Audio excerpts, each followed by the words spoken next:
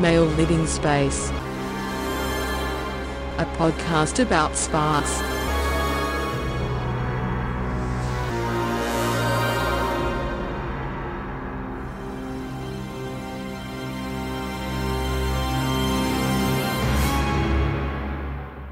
Welcome to Male Living Space, a podcast about Sparks. I'm Gib Christensen, and I love the band Sparks. I'm Jamie Ogihara, and I don't know one single thing about the band Sparks. And together, we're dissecting the seminal brotherly band's complete body of work, one album at a time. Last time we went over their debut, and just checked out their entrance into the scene, and also got some pretty strong reactions on both ends of the favoritism spectrum. Slow Boat, for example. Surprisingly polarizing. Slow Boat was a favorite of Gibbs.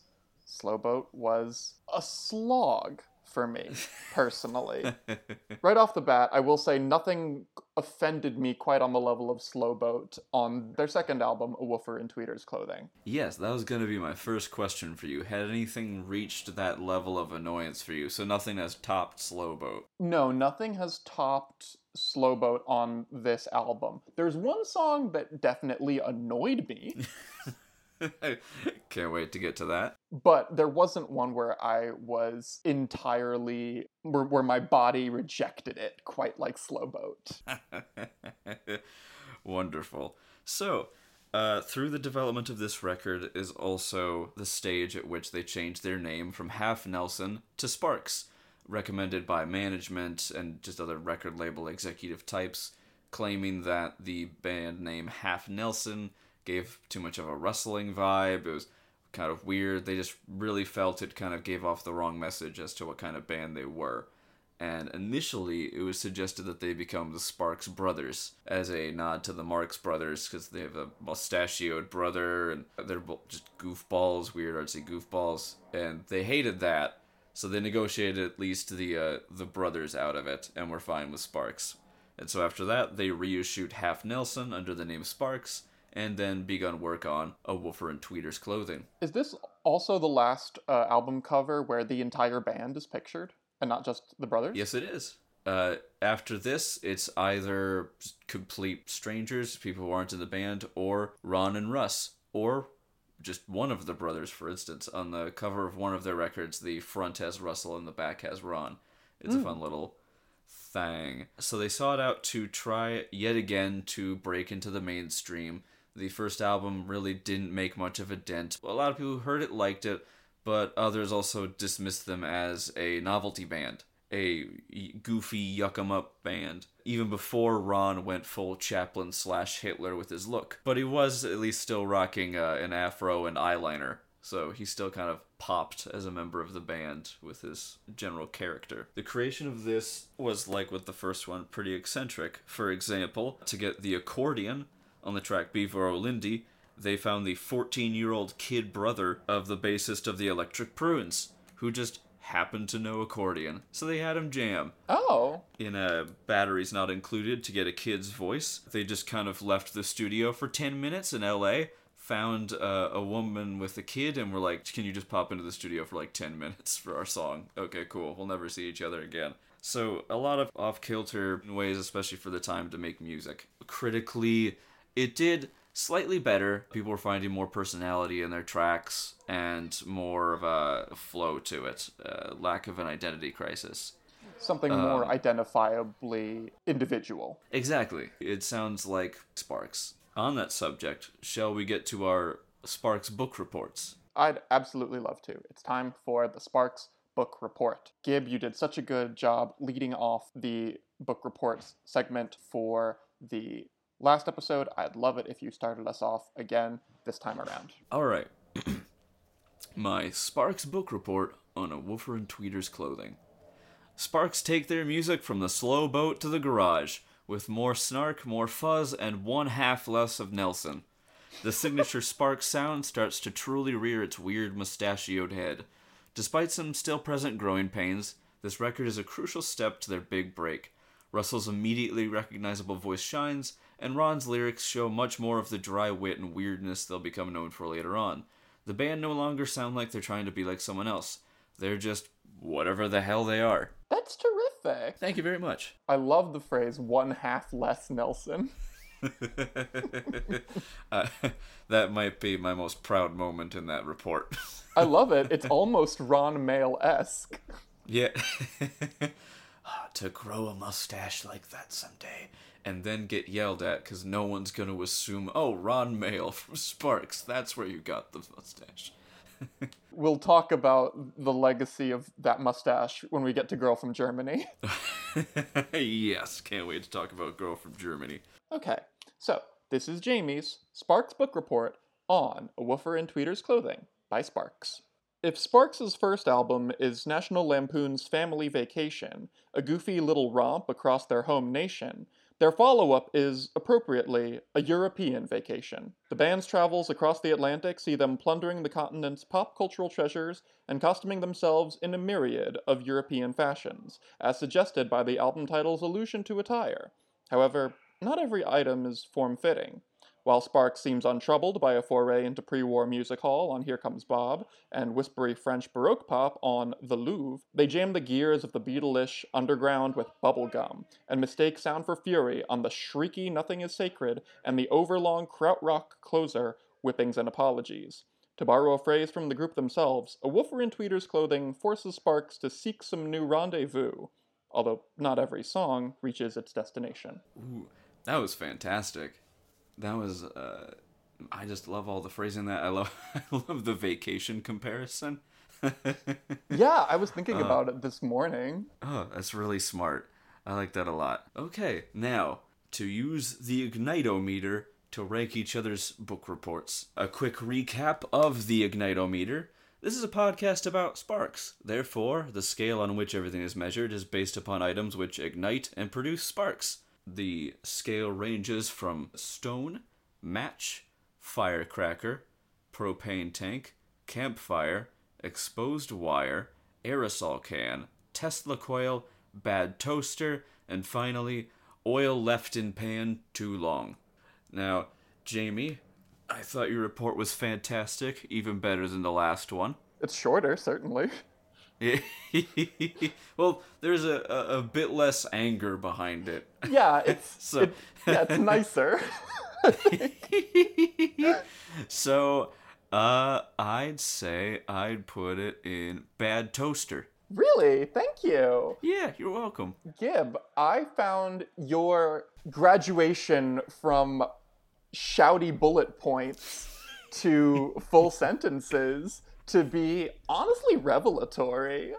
I'm going to say that for your measured critiques and for your assessment of the way that the band evolved through the record, I am going to give your Sparks book report also a bad toaster. Aw, thank you very much. We're a couple of proud bad toasters. And if we are bad, we can be bad together. Together, we'll fall in a bathtub from some idiot. Let's get into our top 3 tracks from the album. Fantastic. All right. My top 3 tracks on Woofer and Tweeter's Clothing are The Louvre, Do Re Mi, and Moon Over Kentucky. Interesting. Okay. My top 3 are Underground, Whippings and Apologies, and Here Comes Bob. Ooh, you like Whippings and Apologies? See, here's the thing. I've made some very last-minute changes to my lineup. Originally, Whippings and Apologies was gonna be Do Re Mi. Until I realized, as it turns out, they did not write Do Re Mi. No, it's a cover. I had no idea it was a Sound of Music cover. Wait a minute, what do you mean you didn't know? I haven't seen Sound of Music. Oh. My, older extended family loves that movie, but, my immediate family was so sick of it that there was never really a point where they're like, you need to see Sound of Music. So, I know the Hills are alive, but that's about all I know. And so, going back through the book about the band's history and everything, and then mentioning the cover, I'm like, oh, huh, okay. I thought it was more just kind of a random little, almost mantra-type song written by them, but it's like, oh, okay. I still like it, But I kind of want to, I guess, give a bit more credit to a like 100% by Sparks song. It's still really fun, but Whippings and Apologies still has that speediness that you can get from it. And also, it's fun knowing that after they released this album, a lot of people thought that Sparks, especially the brothers, were S&M sex freaks, when in reality it was like, nah, we just thought it'd be funny to write about S&M. We're nerds. I wasn't really feeling Whippings and Apologies because it has very few melodic ideas and it cycles through them a little too quickly for it to kind of justify its length of nearly 5 minutes. Sure. But it definitely has a lot of energy, and I wonder if this trend of like the hard rocking closer is going to continue throughout their discography, because No More Mr. Nice Guys also has that same sort of driving energy on which the album ends. Yeah, I think that's kind of why I'm a bit more forgiving for that track, is there aren't really a lot of concepts or ideas to break down from it.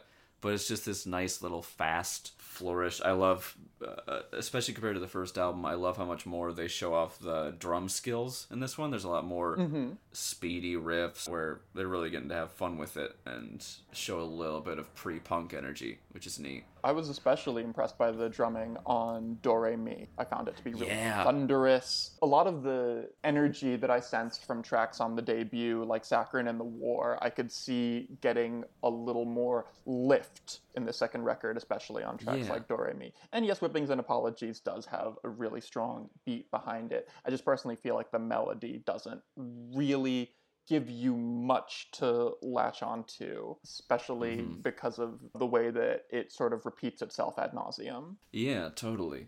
Now, I'd like to hear how Moon Over Kentucky is in your top 3. Oh my god, it's my favorite song on the record. It's probably Ooh. my favorite song that I've heard from Sparks so far.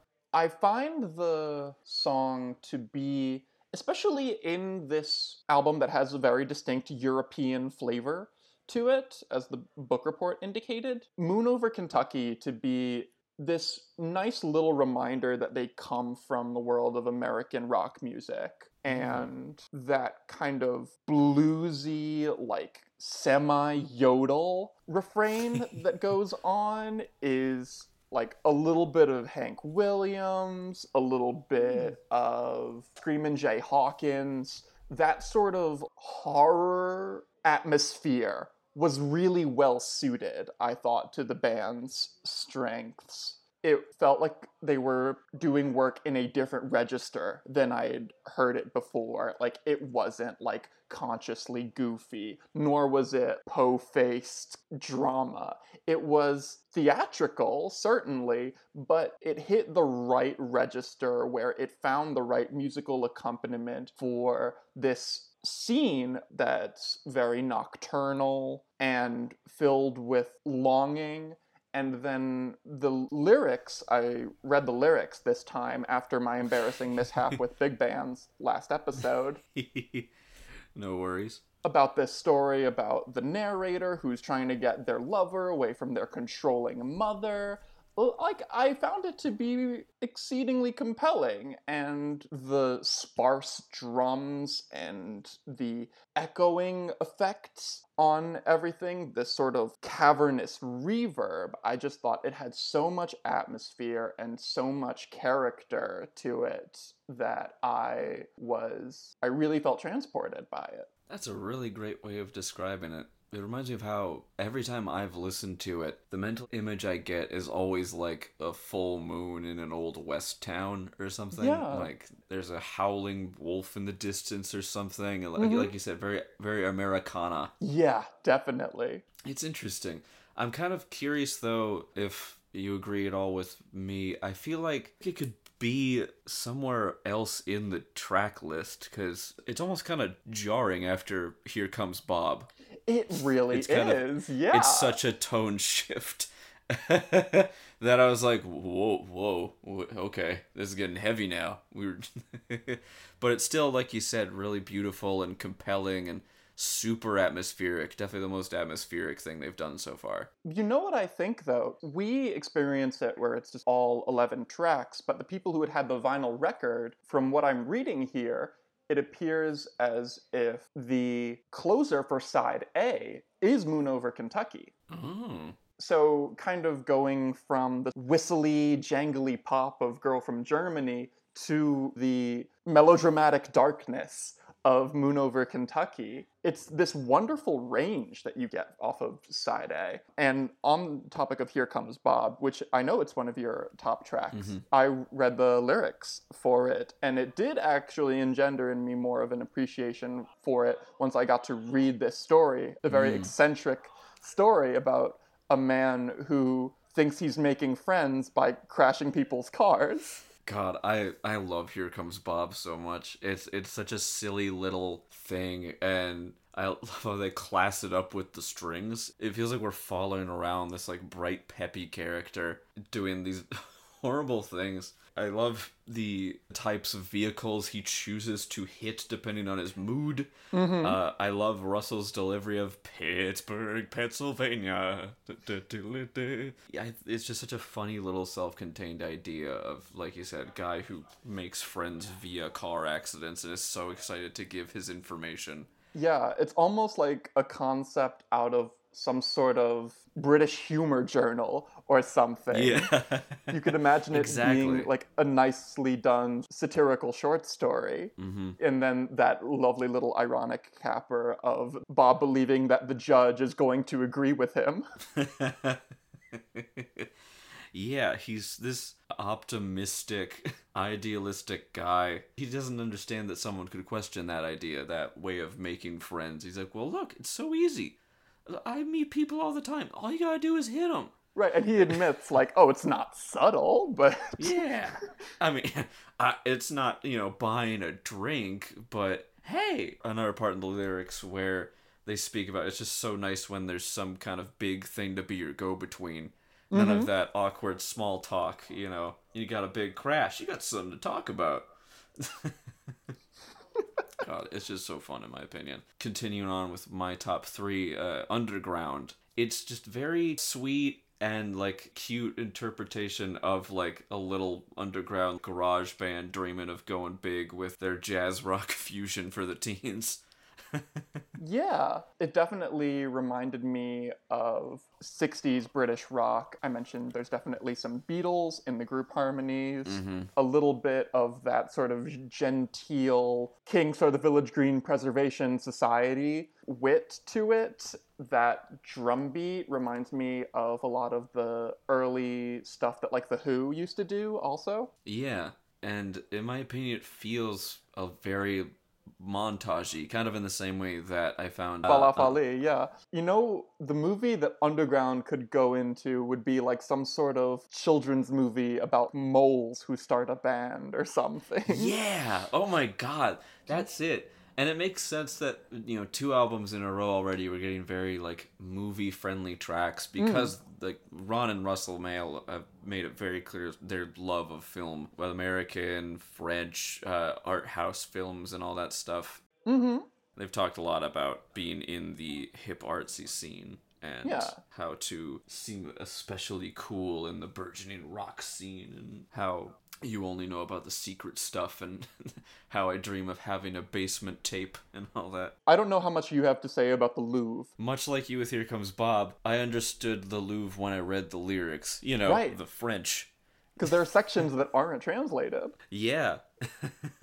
Yeah, tell me about why you love the Louvre. Well, first of all, I am a collector of the sort of 60s French records. I love the production, and I always love the vocals of these girls who seem terrified of microphones. Like standing 30 feet away and whispering into it. Whispering and like almost frightened to dance.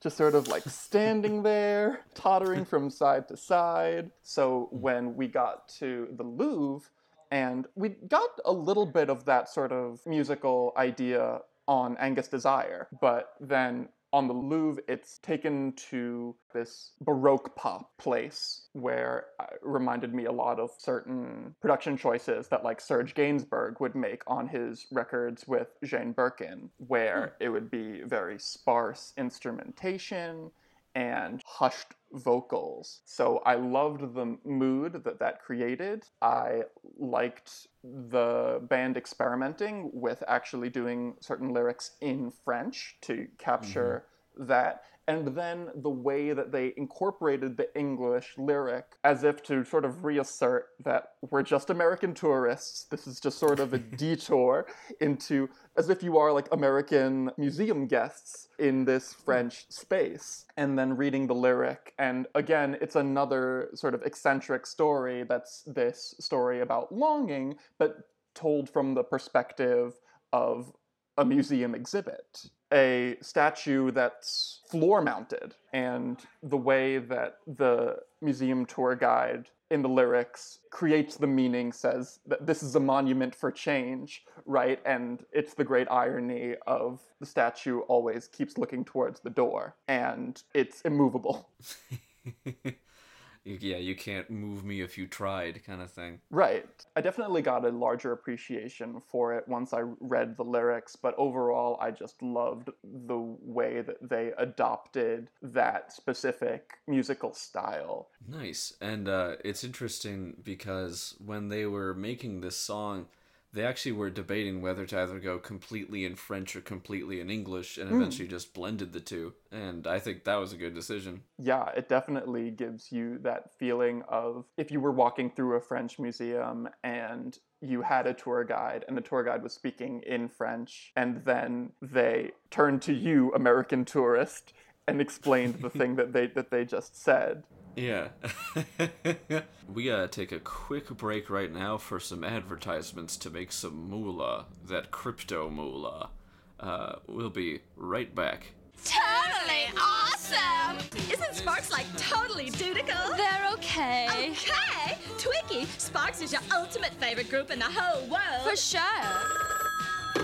Hello? Hey, Jamie. Hey, Gib. How's your life going these days?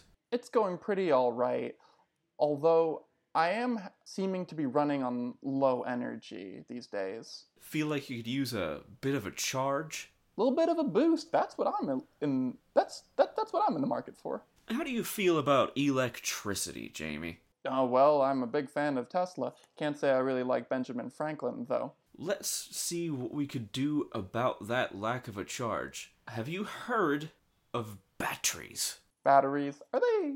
There's no way they could be better than kerosene. Oh, buddy, kerosene's a thing of the past.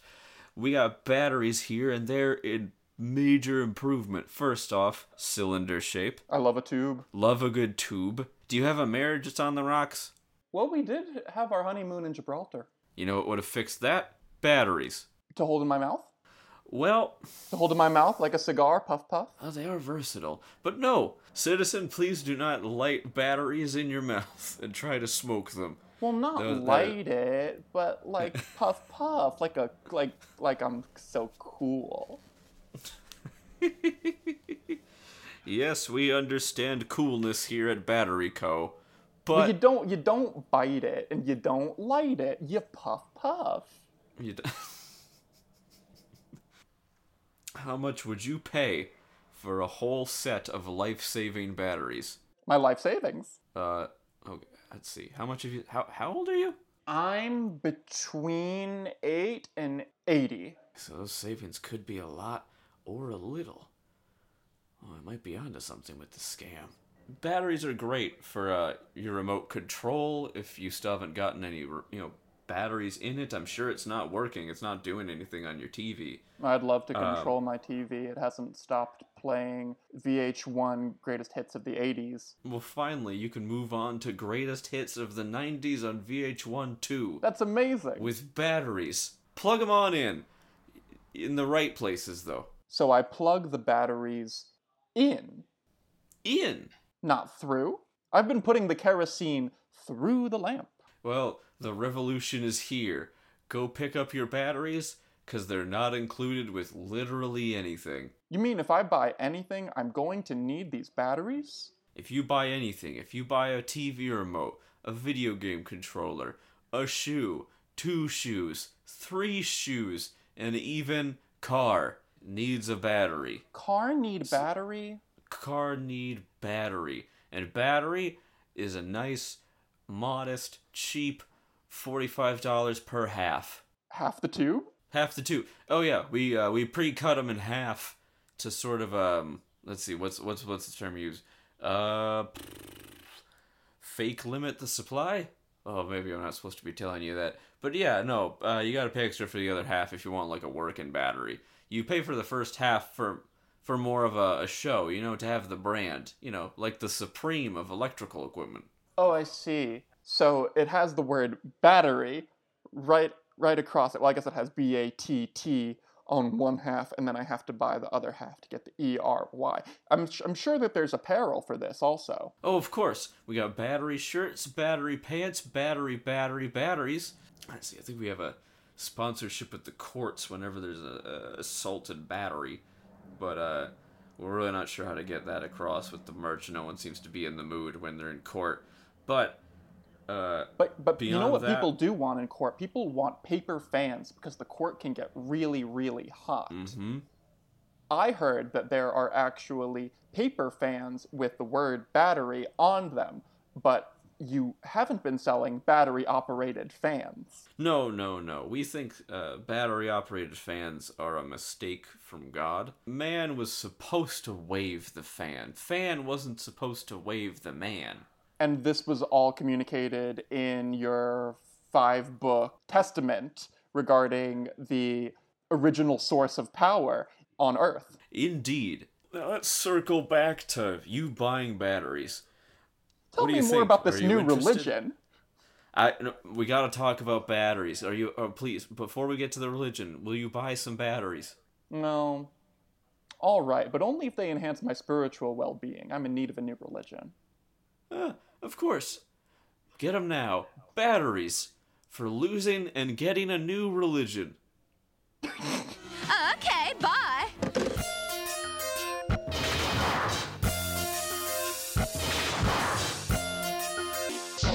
Alright, welcome back to Male Living Space.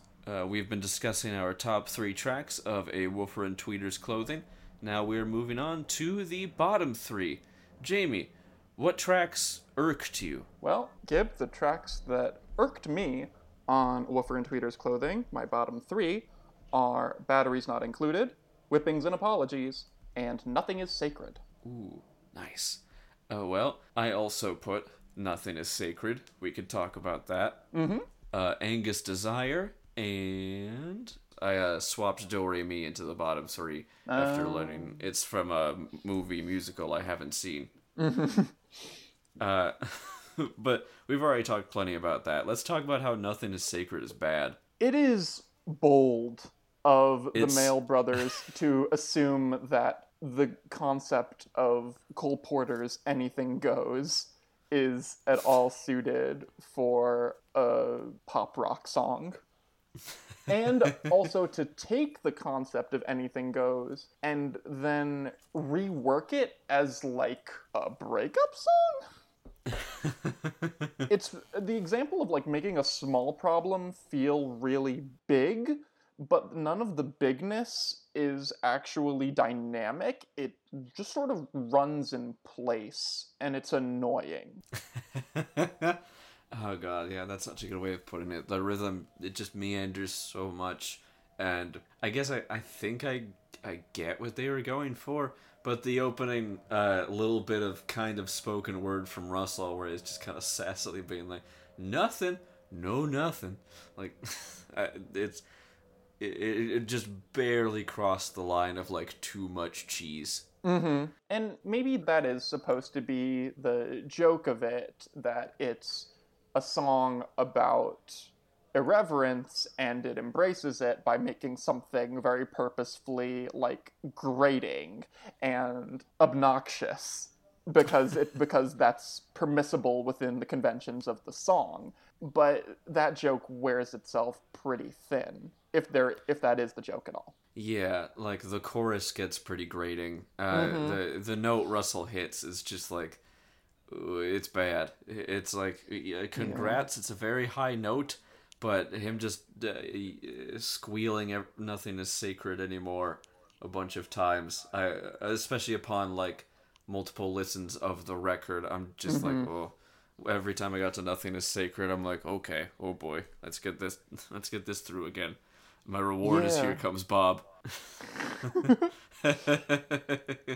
Yeah, I think "Here Comes Bob" is placed neatly because "Here Comes Bob" is this sort of miniature coming right after "Nothing is Sacred," which is like, again, nearly 5 minutes of one note. And like the jangly guitar that, like, again, I get what they're going for, but it's just not right.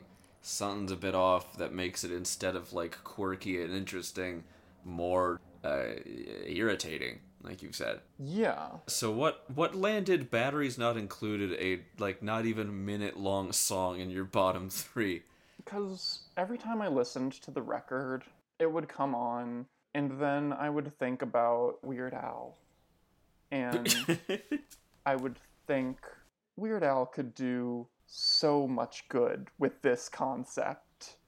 Oh. Weird Al could spin 3 verses and a bridge out of this concept.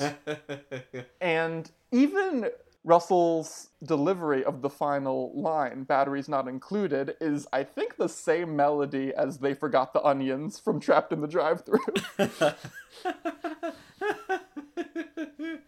So, like, your problem with it is wasted potential, I don't know why it's a minute. Knowing that it's a minute every time, especially after the Louvre, which makes such good use of its time by moving into different sections, by reinterpreting itself, and then you get to that, and it's a minute of a promising concept about a child who sees violence as the only way of getting his toy to work, and nothing really happens with it. It's almost as if the song itself doesn't turn on. Fun fact, it seems apparently a good chunk of listeners actually interpreted it as a sex toy that came home and was thrown and broken, like it was a vibrator or something with no batteries. Oh. So people really have a way of interpreting things differently. I mean, if we're going to talk about Angus Desire, I mean, Gib, this is a super horny album. It really is. Like, I was shocked reading the lyrics. Yeah, Sparks' horniness is an interesting kind of horniness because, like, Because they're nerds. Because exactly, They're dorks. They're dorks. You don't think they would write this many songs about fucking? Because you're like, what do you know? Right. It's like, your brothers. Are you okay singing that with your brother? But then it's like, because they did such a good job, like, dissecting, like, the sex jam on the first record with Biology 2. And then now here, you have Beaver O'Lindy. I mean, the title sort of speaks for itself. Yeah, it's really interesting. And, like, The boy in your bed, the girl in your head is the lyric in Beaver O'Lindy. Angus Desire, I think it's about a girl who's peeping on her friends in her school locker room? Yeah, that's the interpretation I got from it, too. Yeah. So Sparks' horniness is interesting because it takes like 5 minutes to say "wanna fuck." Ron Mayle just loves his words. It makes you wonder what, like, foreplay from the Mayle brothers is like, because it must take a lot of patience. One thing's for sure, Russell can sure hit those high notes.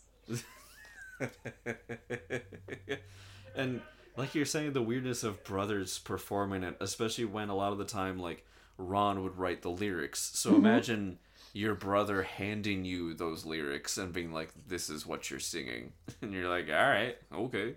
I was actually really on board with Angus Desire until I read the lyric.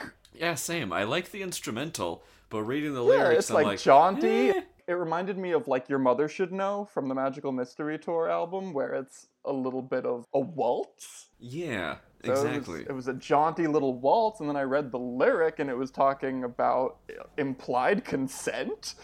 Yeah, yeah. Once I read that, I'm like, oh no. So, like, violently, like... Oh, I was Jesus. shocked. Yeah. Oh, that's good. Calling her the stockyard femme fatale. Oh, that's good. Also, we still haven't talked about Girl from Germany. We've gone this whole time without talking about Girl from Germany. In my interpretation, Girl from Germany is them doing Wonder Girl again, but with actual dimensions. It's Wonder Girl, but good. She's the Wonder Girl from Germany. They're both album starters. Yeah, good point. It's really funny, really specific, fighting for the time especially. Of all people, Mike Myers has said his favorite Sparks lyric is in Girl from Germany. I guess he's a huge fan of the band. He's in the documentary and everything. Mm-hmm. But specifically the lyric, yeah, my word, she's from Germany. Well, it's the same old country, but the people have changed. Mm-hmm. That is Austin Powers' favorite lyric. Yeah. It is very funny that a man with Ron Mail's mustache is writing a lyric. They can hear the stormtroopers on their front lawn. Yeah. A man who you described in our first episode as Keyboard Hitler. Yeah, and like the really peppy instrumentation helps the it too. The whistling? Yeah, I love the whistling. It's just such a carefree song about World War II and the after effects and prejudice and all that. Really fascinating. And this isn't the first time that Ron writes a song that's at least semi-self-aware of his look, the mustache, and the connections people can tend to make to it. And like Wonder Girl, an opening track, but I feel like it's more bold because of its subject matter too. Not a lot of albums start out with something like this about really specific prejudice in your semi-goofball yacht rock European inspired album. This had, I would say, 200% less big boat energy. Yeah. It's like they tossed the boat out to sea covered in gasoline, lit it on fire. Yeah, now there's a song about crashing cars. Yeah, they swapped vehicles. Boats are out, cars are in. That covers our top and bottom 3 tracks, which then takes us to the next segment of the show, where we are going to rate a Woofer and Tweeter's clothing on our beloved Ignitometer. So, Jamie, where would you put Sparks' A Woofer and Tweeter's clothing on the Ignitometer? Well, Gib, there are some extremely high highs on the Louvre and Moon over Kentucky, and for the strangely ribald subject matter, it can at times discourage closer readings, but when you don't listen closely, you might miss some of the story details from things like Here Comes Bob. So I'm going to say that Woofer in Tweeter's clothing is better than the debut, certainly. It is a campfire for me. Ooh, very good. I definitely agree with all your points. It feels like they've made improvements across the board. They feel more focused, more unique, and more well-rounded. More well-rounded, there you go. And while we still do get some grading stuff from Nothing is Sacred, we obviously don't get to any truly destructive heights like that of a boat that is slow. So, I think I would rate this album as an aerosol can. Still not amazing, but great progress from 1 to 2. Do you come back to this one more often than you do the debut? I think so. In part probably because it brings more laughs, for sure. Like, Here Comes Bob is an easy little mood-boosty jaunt, and you get some nice speedy bits out of tracks like Do Re Mi. There's a lot more, like, flavors to get into with this one.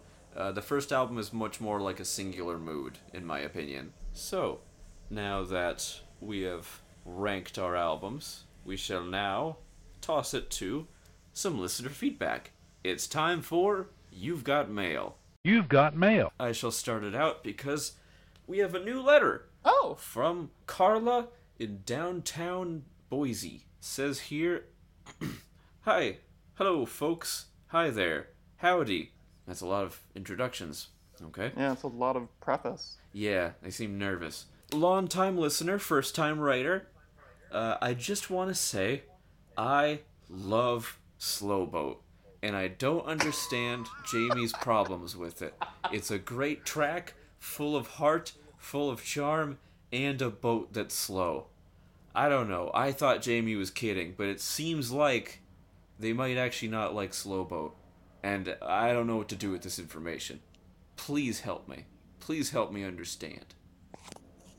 Well, that's a very emotional note we've gotten. I wish that we could do this show live, like a sports radio show, and that would be like a call-in, like Carla from Boise. So I could say, listen, Carla, I'm going to stop you right there. All right, let's get into the facts of the matter here, all right?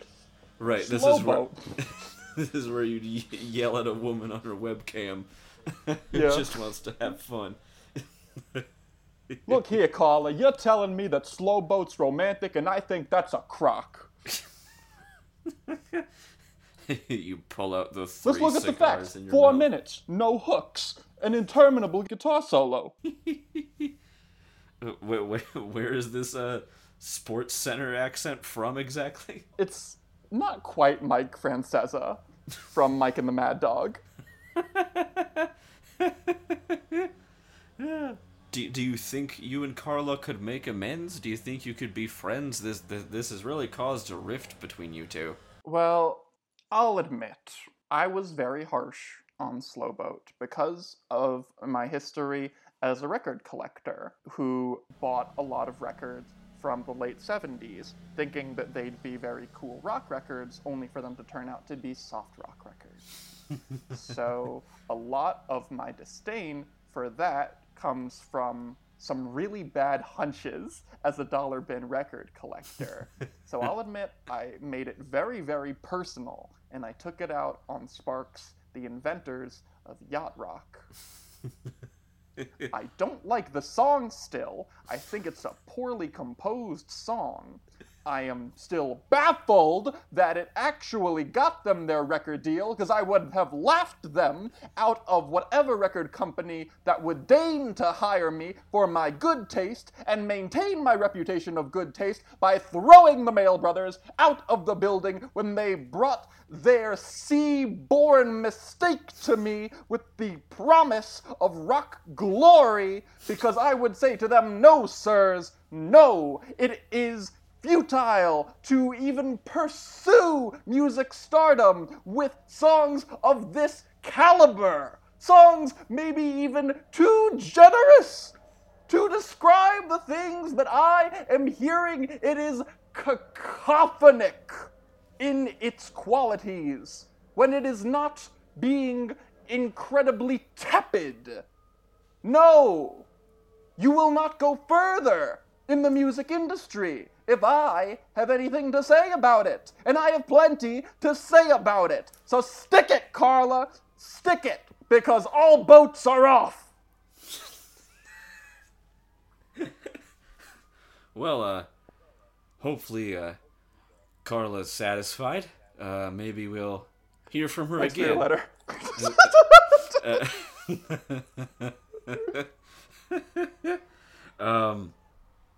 Jamie, any letters on your end? I mean, the one I got was directed to you. I'm not sure. Oh, well, you know what? I actually do have one here it's been addressed to you. Oh, this is a weird pattern. Mm-hmm. This is from Running on Fumes in Romania. Okay. It's addressed to the Light Lord, for the record. The Light Lord. Yes. Please tell me more. A missive to the Light Lord. The green glow burns bright. The embers dance in the eye of the rabbit. It goes and goes. The tubes move through the miasma of space, looking for polarized magnets in which to make homes. The galaxy spirals, but not without an electric pulse. The plan unfolds. The work begins. Sincerely, your humble devotee. It has begun. The time is now. My time of lording land is upon us. Jamie, do you know what this means? It means that someone has read your 5-book testament on the Battery Gospel. I'm gonna need my robes. If you don't hear from And me... your very funny hat. And my very funny hat. It's hilarious. It's funnier than a... I'm laughing just thinking about it. Oh, it's funnier than a husband talking about having to go to the opera with his wife. Gib, that was the last album. I must get my robes and hat. If you don't hear from me within a week, assume I've ascended. I will wait for you to get your serious robes and very funny hat. I'm off! Well, thank you very much, listeners. Gib is going to don his robes and hat, so I'm just going to remind you that you can subscribe to the podcast if you enjoy it, and leave ratings and reviewings of your own, which may be read on our infamous You've Got Mail segment, if you'd like to be like the fine folks that you heard tonight, which are running on fumes in Romania, and Carla in Boise. And we promise not to yell at you as I did at Carla. I'm incredibly sorry. If it happens in the future, you can expect a nice fruit basket and an apology card. From Gib. Gib, why don't you take us home now? I'm sorry, Huh? did I interrupt you while you were dressing? Oh, no, that's all fine. I was just checking. I thought I heard a sneeze. No, that looks nice. Huh. What you've got on. Thank you. I got it from Whole Foods. I gotta say, I love that hat! Oh, it flows so elegantly. Mostly because it's made from the same material as they, put bread in. Boxes? Plastic. Oh.